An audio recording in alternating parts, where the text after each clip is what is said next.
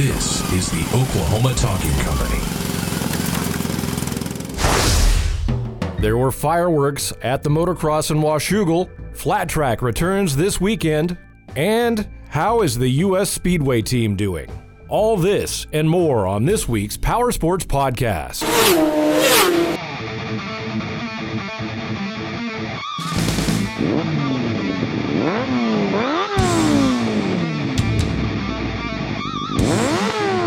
Hi, everybody, and welcome to the Powersports Podcast. I am your host, Jason Baffrey, joined with my good friend, Eric Colvin. Eric, how are you today? Doing good today. Doing good. All right. And we are happy to have, for the first time on the Powersports Podcast, we have a guest in studio with us, and we'd like to welcome the owner of Grand Prix Speedworks, Mr. Jake Latimer, to the studio and the microphone. Thanks for having me. Pleasure to be here. Absolutely.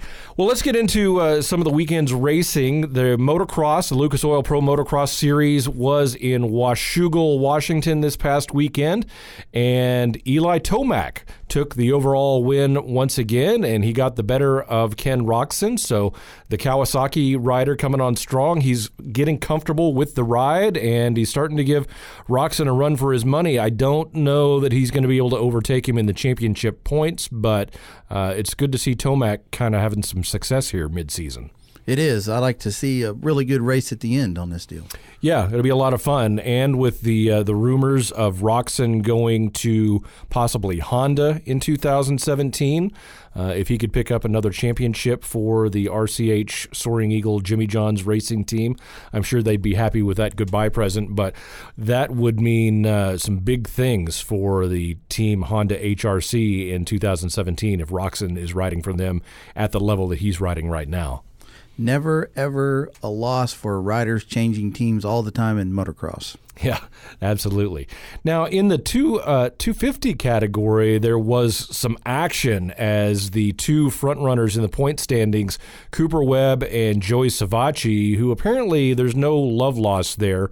Webb riding for the Star Yamaha team and Savacci with the Pro Circuit Kawasaki team. And basically, Savacci took in Moto 2, took Cooper Webb a little high in the first turn off the starting gate, and then they had a downhill section going into another left-handed turn, and Cooper Webb got in front of Savacci and brake-checked him, and they both went down, and it ended up taking Jeremy Martin out with them.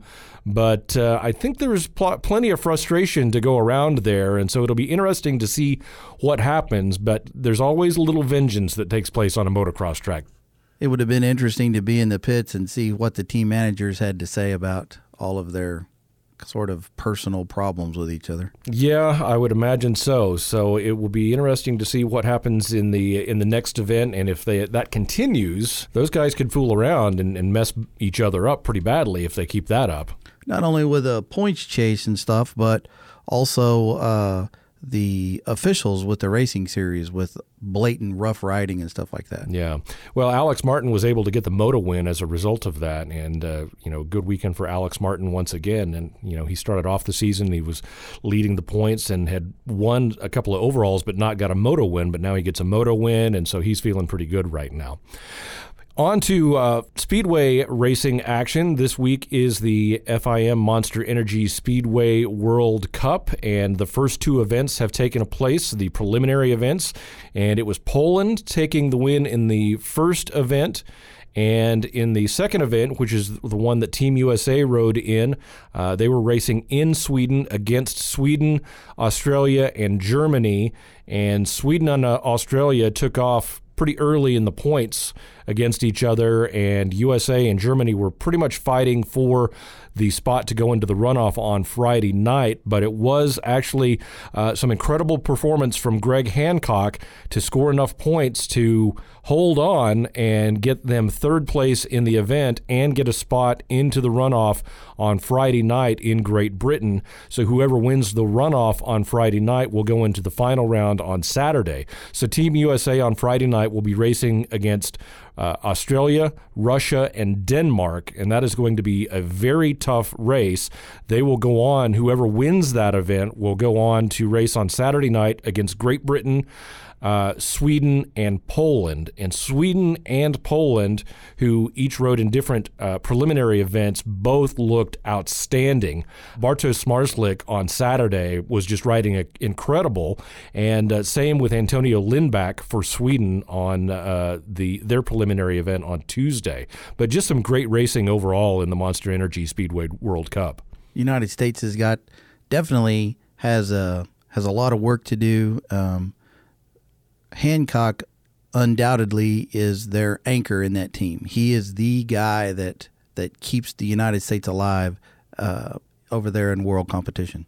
Yeah, and I mean, it really showed as I watched it. I mean, obviously he gets to race against those guys week in and week out with the Speedway Grand Prix series, but, Billy Gennaro, who's a multi-time AMA Speedway champion running out in California, he looked good a couple of times, but overall Team USA looked about a notch behind everybody else. But, Germany hasn't had just extreme success in Speedway, and so, they had their struggles as well, but you could definitely see that Australia and Sweden really were the teams to beat in that event. The United States has got their work cut out for them, but at least they didn't go out early, and they're going to make another round, and I'm hoping that they can continue this. So AMA Flat Track is back in action this coming weekend, and they will be at the Charlotte Motor Speedway Dirt Track. And we've left Jake silent for a little while, but I want to bring him in now before we get to the important stuff to talk to. But as AMA Flat Track returns, Jake, you had a couple of things that you've seen on the newswire regarding that. But before we get into that, I wanted to ask you, Charlotte, if I'm not mistaken, is a fairly banked track at their dirt track. And what is that like riding? I mean, you're a rider yourself. You've worked with several of these teams. Coming into more of a banked style track, what are the riders going to have to do to get ready for this weekend? I don't know that they'll necessarily have to do anything completely different from their setup that they use every day and every weekend and week out. It's just really adjusting to the track. You're right; it is banked, which can lead to definitely some faster quarter entry speeds because that banking tends to hold you there. But it's all going to be about setup, and it's a fairly short. It's not a huge track by any means. It's definitely not a mile track. So close handlebar to handlebar racing, and the guy with the best setup is going to win. Now, let's talk a little bit about some of the news that you were telling me about, some news with the Texters. And actually today I just saw an article. Shayna Texter was featured in an article with Forbes magazine talking about AMA Flat Track and some of the diversity there and what Shayna Texter is doing with the Richie Morris Racing team. So that's some great publicity for the series and for Shayna. But she's going to be joined by her brother Corey this weekend. Yeah. Corey's been running his own program this year.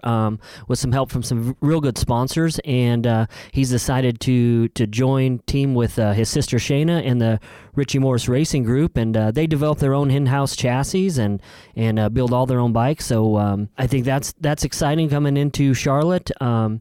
Also, you've got Sammy Halbert. It's going to be his first ride out, basically as a privateer again after splitting ways with the Briggs Auto Group. Johnny Goad tuned motorcycles that he started the year off with. He's going to be back as a privateer. And the Briggs Auto Group will be debuting Jeffrey Carver out of Illinois as their head rider. Interesting. Now, Halbert was riding a Harley. Is he going to continue? Is his privateer deal going to be on a Harley? Do we know? From what I've heard, he will be on a Harley this weekend, yeah. Okay. And speaking of Harley, I believe also it's going to be Davis Fisher's return after he fell down at Lima, broke his wrist. And he's on the mend, and he's been doing some training back home and posting some videos, and he says he's 100%. Yeah, and that was kind of the hope, is that after Lima that he was only going to be out for a little while and be able to be back in time, as they've had a break for a few weeks, that he would be back in time for this event. So that works out great that the Harley XG will be back on track, and Davis Fisher, and he's been showing some promise here this year with the new team, with the new Harley team. Yeah, he's got Davis has got I know him on a personal level, and he's extremely talented. And I think he knew going into this year he was going to be a developmental rider, and the top finishes probably weren't going to come as easy as they did when he was racing Pro Singles or GNC1 last year, where he was pretty unbeatable. But he's a lot like Scott Parker. I think he's going to take everything. He's going to learn how to ride really, really fast, and as that motorcycle develops, he's going to be fighting for the win real soon. Yeah, and he's a young guy, so he's got a lot of time ahead of him. But, I mean, he's looked really good at times this year. And I think, I mean, and you say, I mean, you know him, but based on the rides that I've seen him with a developmental motorcycle, they have to be happy with what's going on over there. I think just putting that thing in a main event, was a goal, and they did that the second race out. So I think that Harley's ecstatic with him, yeah. Yeah, and they're getting help with the Vance and Hines team. I've seen Terry Vance and former NHRA Pro Stock motorcycle champion Matt Hines out at some of the events with him, helping Davis out. And the Vance and Hines team obviously has enjoyed a lot of success in drag racing, but of course in road racing as well. And with their involvement along with Harley, there is a huge brain trust there, and I can tell you, I know the Vance and Hines team pretty well, and those guys don't like to lose. Yeah, absolutely. I don't think anybody goes into into this flat track motorcycle racing with any idea of winning is number one for sure. So, what else is going on? What are we going to be looking for this weekend at Charlotte? Well, again, I think it's going to be the rider that shows up with the best setup and is able to adapt to the track conditions quick. It's a tacky track, but somewhat slick on the bottom. And once the sun goes down and the moisture comes up, it's going to be a barn burner. Yeah, it should be a lot of fun, so be sure to watch that this coming weekend. Now, let's talk a little bit about what you have going on, Jake. As I mentioned at the top of the show, you're the owner of Grand Prix Speedworks. For people that may not be familiar with what that is, you build tanks and bodywork for a lot of the flat track motorcycles in the GNC series, and also street trackers and custom bikes and things like that. And vintage bikes, yeah. Grand Prix Speedworks, formerly Grand Prix Plastics out of California, that has been in business. Oh, heck. Eric can probably help me out better with that since the 60s anyway. At least the 60s. They were the premier bodywork manufacturer for road racing and dirt track for decades. Yeah. And that company was brought to Wyoming about 15 years ago, where I took it over, and just recently moved here to Oklahoma City just about 3 months ago. But the big news, and we kind of announced it on last week's show, but you have recently taken the Vintage Dirt Track Racing Association. You've taken it over. You'll be running that series from this point out, and congratulations, or I'm sorry. I'm not sure which to say. It's always a daunting task to have a racing organization or run a track or put on events, anything like that. I know from personal experience. So you've got, I'm sure, a lot of weight on your shoulders, but we've talked, and I know you're very excited, and I know from my standpoint as a fan, I'm excited to see what happens now, and there's a lot of hubbub on the internet. There's a lot of people, a lot of excitement building. So what are the plans, and what led you to this point? I've raced vintage flat tracks since I quit racing AMA pro racing, and I always traveled every year to Waco, Texas, which was a big VDTRA race.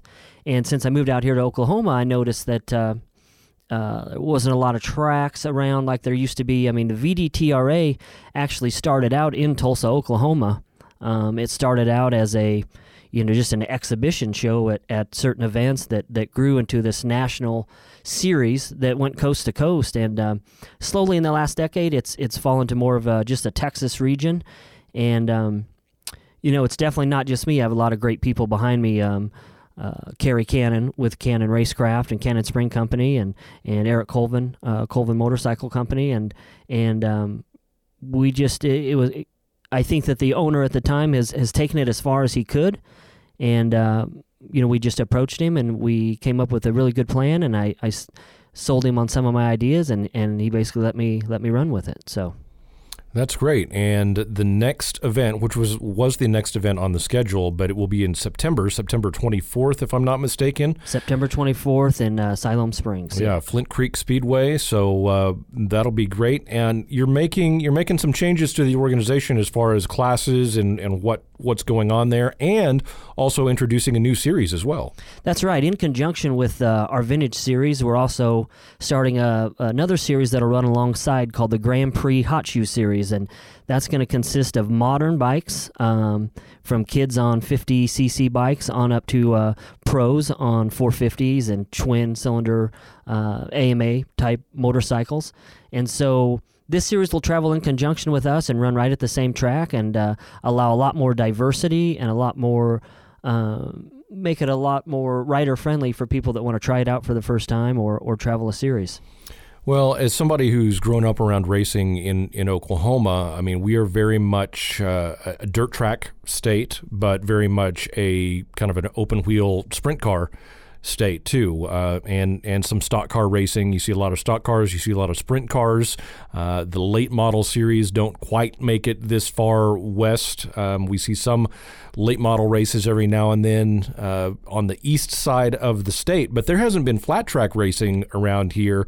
I mean, obviously we just had the big AMA flat track event at Remington Park, the OKC Mile, and that's the first time we've seen flat track on that scale since the mid 90s. But on a local level, Yukon would have been it, or every once in a while you still have the Harrah Barn. Yeah, and I mean that hasn't been. I mean that the Harrah Barn has been gone for forever. Yeah, but as far as a real organized series where people can get involved and people can go out and race and go see some good flat track racing, we haven't seen it around here in pretty much forever. I mean, the Harrah Barn gets a few flat track motorcycles that'll show up over there in the wintertime, and that's an experience all unto itself. And you should maybe go check it out. But as far as what we would think of as a professionally organized event that is running a regular series at tracks that somebody like myself or somebody that's just interested in getting involved in two-wheel racing could go out and potentially participate or learn or just hang out with the guys. We haven't seen it. So it's exciting that you are looking to increase the events and the participation and give the young riders an opportunity to get involved with this sport. Because that's something that I really don't think we've seen in a long time around the Oklahoma, Texas, this part of the United States. I mean, basically you have to go East Coast or California, I think, to really start seeing young riders being trained up in flat track racing. And, of course, a little bit of the north, the Michigan area and such. Yeah, and that's the Grand Prix Hot Shoe Series will definitely be a good development series for the younger riders coming up. And also, as a flat tracker, we go to motocross races and we say, man, you guys are nuts. And the motocrossers come to flat track races and say, man, you guys are nuts. So a knobby class, we actually added a knobby class for your local motocross guys that, don't want to lower their suspension and put wheels on their motorcycles. You show up with your motocross bike, and we have a knobby class as well as a quad class. Because there's a lot of that around here and everywhere we go, and lets them get their feet wet and get a little bit of taste of what we do. Yeah, the addition of the hooligan class. That's right. Yeah, the hooligan class, which that's for your guys that come to the races. Maybe they have a street bike that they've ridden, or they think they want to get started and they don't have the money to do a special built bike, and so they can just take the lights off of what they got and they can come ride. That's right. Any production motorcycle. As long as you tape up your lights or remove them, we don't care if you keep ape hangers on it and drag pipes or floorboards or saddlebags, right. Whatever.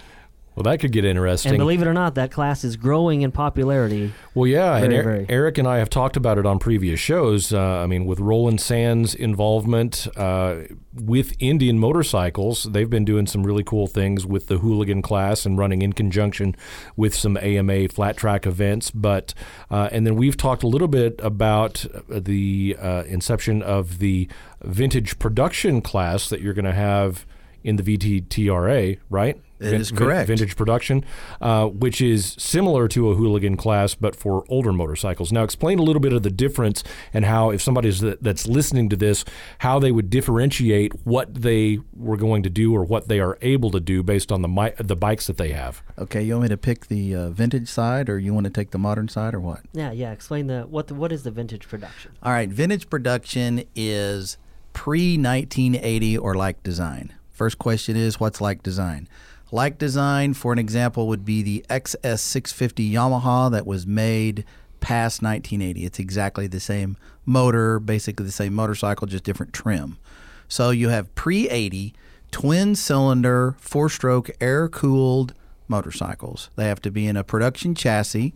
You can change the body work, obviously, where not only Grand Prix Speedworks comes in, but ourselves come in with modifications to the chassis to put body work on it if you choose, but you don't have to. You got to take all the lights off of it.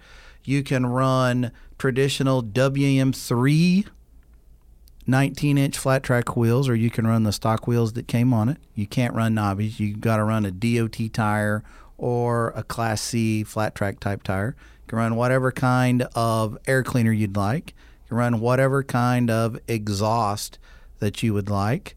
You can run flat track handlebars, or you can run the stock handlebars on it. It's pretty much production motorcycles. Build it in your garage and come race flat track. And it's pre-1980. Pre-1980. Okay. And so the hooligan class in the Grand Prix Hot Shoe Series is a different class, correct? It is a different class. Yeah, this is basically for the guy that is sitting in the stands, and he says, "Hey, I can do that." And we say, "Well, you rode your motorcycle here, so go get it and put some tape over the lights and come on out here and race." So basically 0 modifications. It's however you have it customized or whatever, and you can come race. Yeah, so if somebody has, say, a Harley Sportster and they want to get it out on the track, this is your opportunity. It is. You got a Scrambler, you've got a Triumph. It could be a Dyna. We don't care. Yeah. Well, that could be interesting. I look forward, and it's a great way to get people involved in the sport at a low-cost entry level. That was the idea. And also, if you're going to ride, if you have an individual that's got a BSA twin that they're going to ride in vintage production, they can also ride the hooligan class with it. Okay. Mm-hmm. Absolutely. Okay. What other new things can we look for with the Vintage Dirt Track Racing Association? Well, the whole premise behind this is, we've changed the rules up a little bit, where we don't follow all the rules as all the other organizations. And basically, our definition of the VDTRA is a vintage engine and a twin shock chassis. We don't limit rules as far as suspension and fork size and carburetor size. And basically we want it to be just like it was back in the 70s and the 80s and the 60s or whatever, where these guys were working all week before the race, trying to get that last horsepower or two out of their motor, or working with suspension companies to try to get something that worked a little bit better, or a new tread design on their tire or whatever. With a lot of the rules the other organizations have, you're limited. It doesn't allow you to think outside the box and develop and come out with new things. So, again, vintage engine with a twin shock chassis. And, this is 2016. We want to utilize a lot of the modern technology that we have in suspension and triple clamps and adjustable triple clamps and adjustable suspension and allow these guys to build the best bike you can and come out and race. How many total classes are you expecting at this point? Right now we have 15 vintage classes and 15 modern classes. Wow, that's incredible. 3 of those vintage classes are pro purse-paying classes, and 2 of the modern classes are purse-paying classes. Okay. So let's just say that somebody, a young up-and-comer, they saw the flat track races either on TV or they went out to the Remington Park.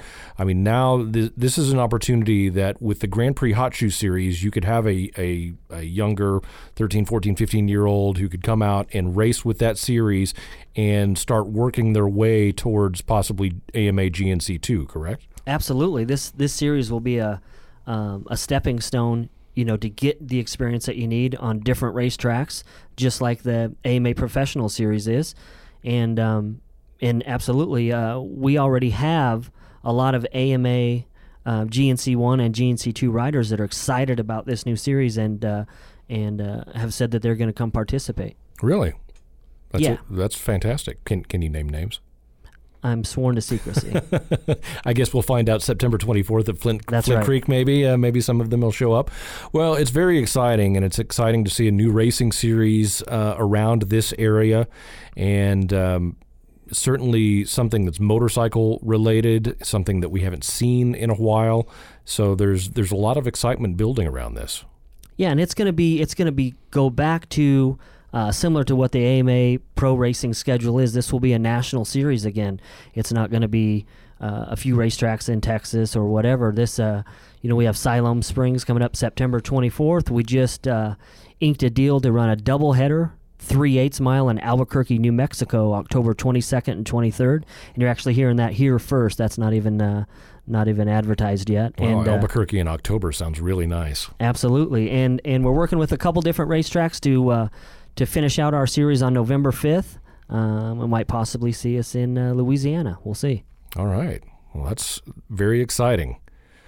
Eric, I know you're excited because we've been talking about this off microphone, and I know that you're heavily involved with this as well, obviously, from the technical standpoint and as a racer yourself. And this is just a great deal all the way around. All the way around. 360 degrees. I don't see how this can fail. It was time for the VDTRA to move onward. It had been almost pigeonholed in Texas, but not in a bad way. It needed some stability, and the previous owner did that. And he brought a lot of people on board to help stabilize the series. Went to some racetracks that would host a VDTRA to stabilize that series. He had taken it about as far as he thought he could go with it, and it needed a new face, and Jake was that guy. Yeah.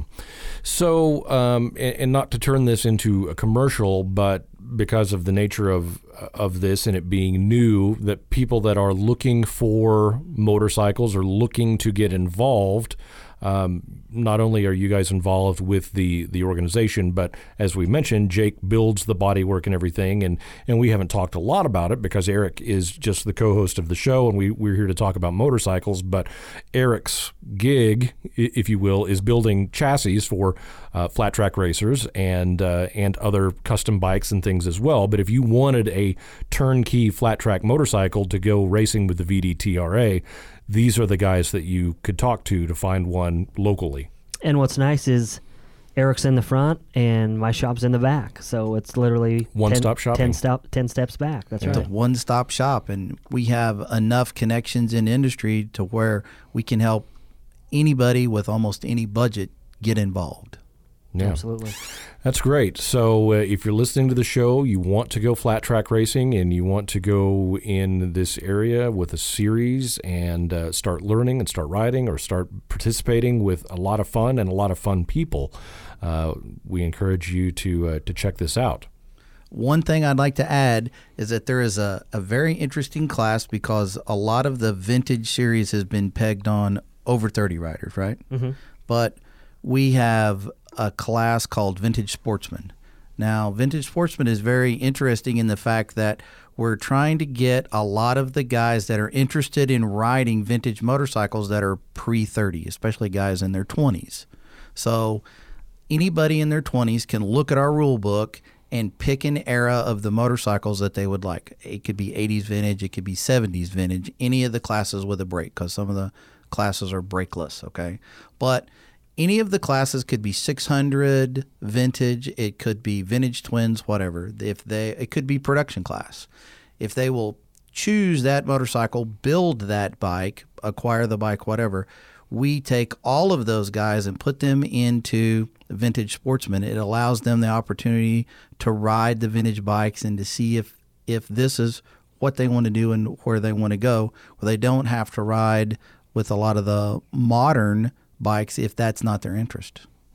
Very interesting. And as we mentioned, I mean, you're going to have all ages in the Grand Prix Hot Shoe Series. So like my five-year-old son, if I wanted to get him started in flat track racing, There's a class. There is a class for that. As long as my wife doesn't listen to the show, I might be able to pull that off. But right, I mean, you start them out that young. 50cc, 65, 85. I mean, on up from there. If you got a 125, a 250, or an open class bike, we have a class for you. And all those rules and all the schedule and all the information can be found at VDTRA.org, which is our new website that just got launched last week. Real simple, real basic, to-the-point website. It's got all our flyers, our entry form there with online pre-entry. And also you can find us on Facebook at VDTRA on Facebook. Awesome. Just out of curiosity, flat track racing, we talk about it being the America's oldest form of motorsports almost. But how, in the Vintage Dirt Track Racing Association, what are some of the oldest bikes that we might see out there? Eric on his bike. No, not the oldest guys, but the oldest model of motorcycle. In the 50s. In the 50s? In the 50s predominantly. Now we have a hand shift class, which is pre-50s. But those particular motorcycles are getting more and more rare, and the ability to keep those motorcycles up is becoming more challenging, which Jake iterated earlier that we have had some rule changes. And those rule changes were to help support a lot of the vintage bikes. There's a lot of products that aren't available anymore to use on these vintage bikes. And they still allow, industry still has products that can be used to service these bikes and to keep them going. But a lot of other organizations won't allow those products to be run. So we approached it from 2 points of view. From a business point of view as being a shop owner, and a rider's point of view is what can I buy to keep my vehicle going? What can I buy to fix my motorcycle when it breaks? And we incorporated that into the rule changes.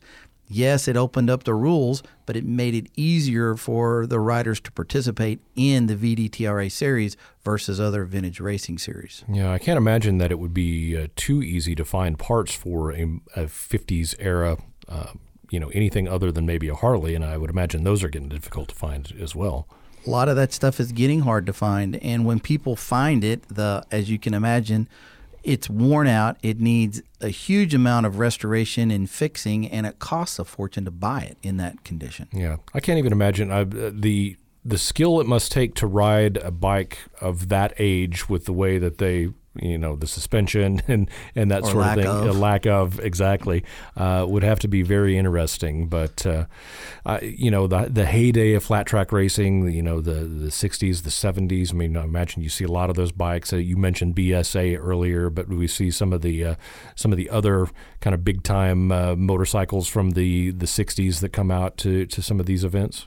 Yeah, that's right. And a lot of, when this series first started in the mid 80s or early 80s or even into the 90s, a lot of the people that did vintage racing were people that were familiar with 50s and 60s and 70s era racing, whereas a lot of the new group of people that are coming out aren't familiar with it. They're too young to remember any of that kind of racing. So a lot of the genre, if you will, of new vintage riders are familiar with 80s and 90s motorcycles. So. Yeah.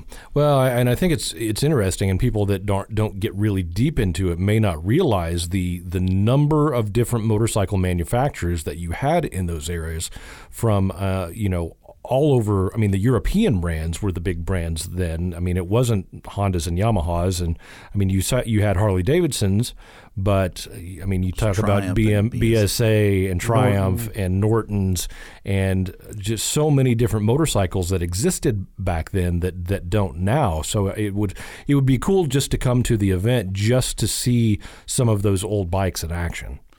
Always. And there's a large selection of those motorcycles at all of the VDTRA events. And one of the things that Jake has done technically, which I think is a great idea, is like what we talked about with a lot of the nostalgia drag racing, where we, like he said, we have taken out a lot of the wheel widths and a lot of the suspension restrictions to actually make the bikes safer, because as well as I do that a lot of true vintage equipment was very challenging to drive or to ride. Yeah. And with the ability to improve with suspension or to improve with wheel width, it makes the bikes safer. And I think that anything that you can do to make it easier to build the bike and to maintain the bike and to make the bike safer, I think in the long run is going to make the series a lot better. Very good. Well, Jake, we appreciate you taking time out of your day to come into the studio and talk to us and fill us in with everything that's going on. If you want to find out more information about the upcoming event in September, again, that's September 24th at Siloam Springs. Bikes, Blues, and Barbecue. In conjunction with Bikes, Blues, and Barbecue, which if you're a motorcycle aficionado, you're probably aware of that event. But Flint Creek Speedway in Siloam Springs. Look up the website, VDTRA.org, or you can find VDTRA on Facebook. And Jake, thanks again for coming in, and good luck with this new endeavor. Yeah, I appreciate it. Thanks. Thanks for having me in, and don't forget that you promised to come and announce on our race in September. Yes, I did. We appreciate you coming. I did, and we'll talk about the Albuquerque thing when we go off air too. So, Erica, last week we talked a little bit about some of the industry stuff going on, and we mentioned that there is potential for a buyout of the Harley-Davidson Motor Company, and you had a chance to actually do a little research on the company KKR, who they said is looking at the purchase. And what have you found out in the last week? I found that KKR is a private equity company. They're out of New York City, and they specialize in leveraged buyouts. In Wikipedia, actually, is under their description. And it also says that the firm sponsors and manages a lot of private equity investment funds. So it seems like that it is a buyer's group, like a corporate investment buyer's group, that they've got a manager that manages all of their slush fund that they would otherwise possibly use for taxes. Yeah. So they're looking for a tax shelter. Well, and it may be one of those companies too that looks for corporations that are in a little bit of financial trouble and comes in and takes them over. And but hopefully, if that happens, they will retain the people that know about building motorcycles and marketing motorcycles, and Harley will just keep on clicking down the road. We'll just have to wait and see what happens with all of this news. It'll be interesting to see what happens. It's my understanding through a lot of the industry publications that right now it is just negotiations. Yeah. But after negotiations, there's a lot of other federal merger processes that they have to go through. Well, I'm sure with any kind of corporation or corporate sale on that magnitude, where you're probably talking billions of dollars, you have to have the SEC involved and lots of lawyers, and that process could take a lengthy amount of time. It's not going to be an overnight deal. No, I wouldn't think so.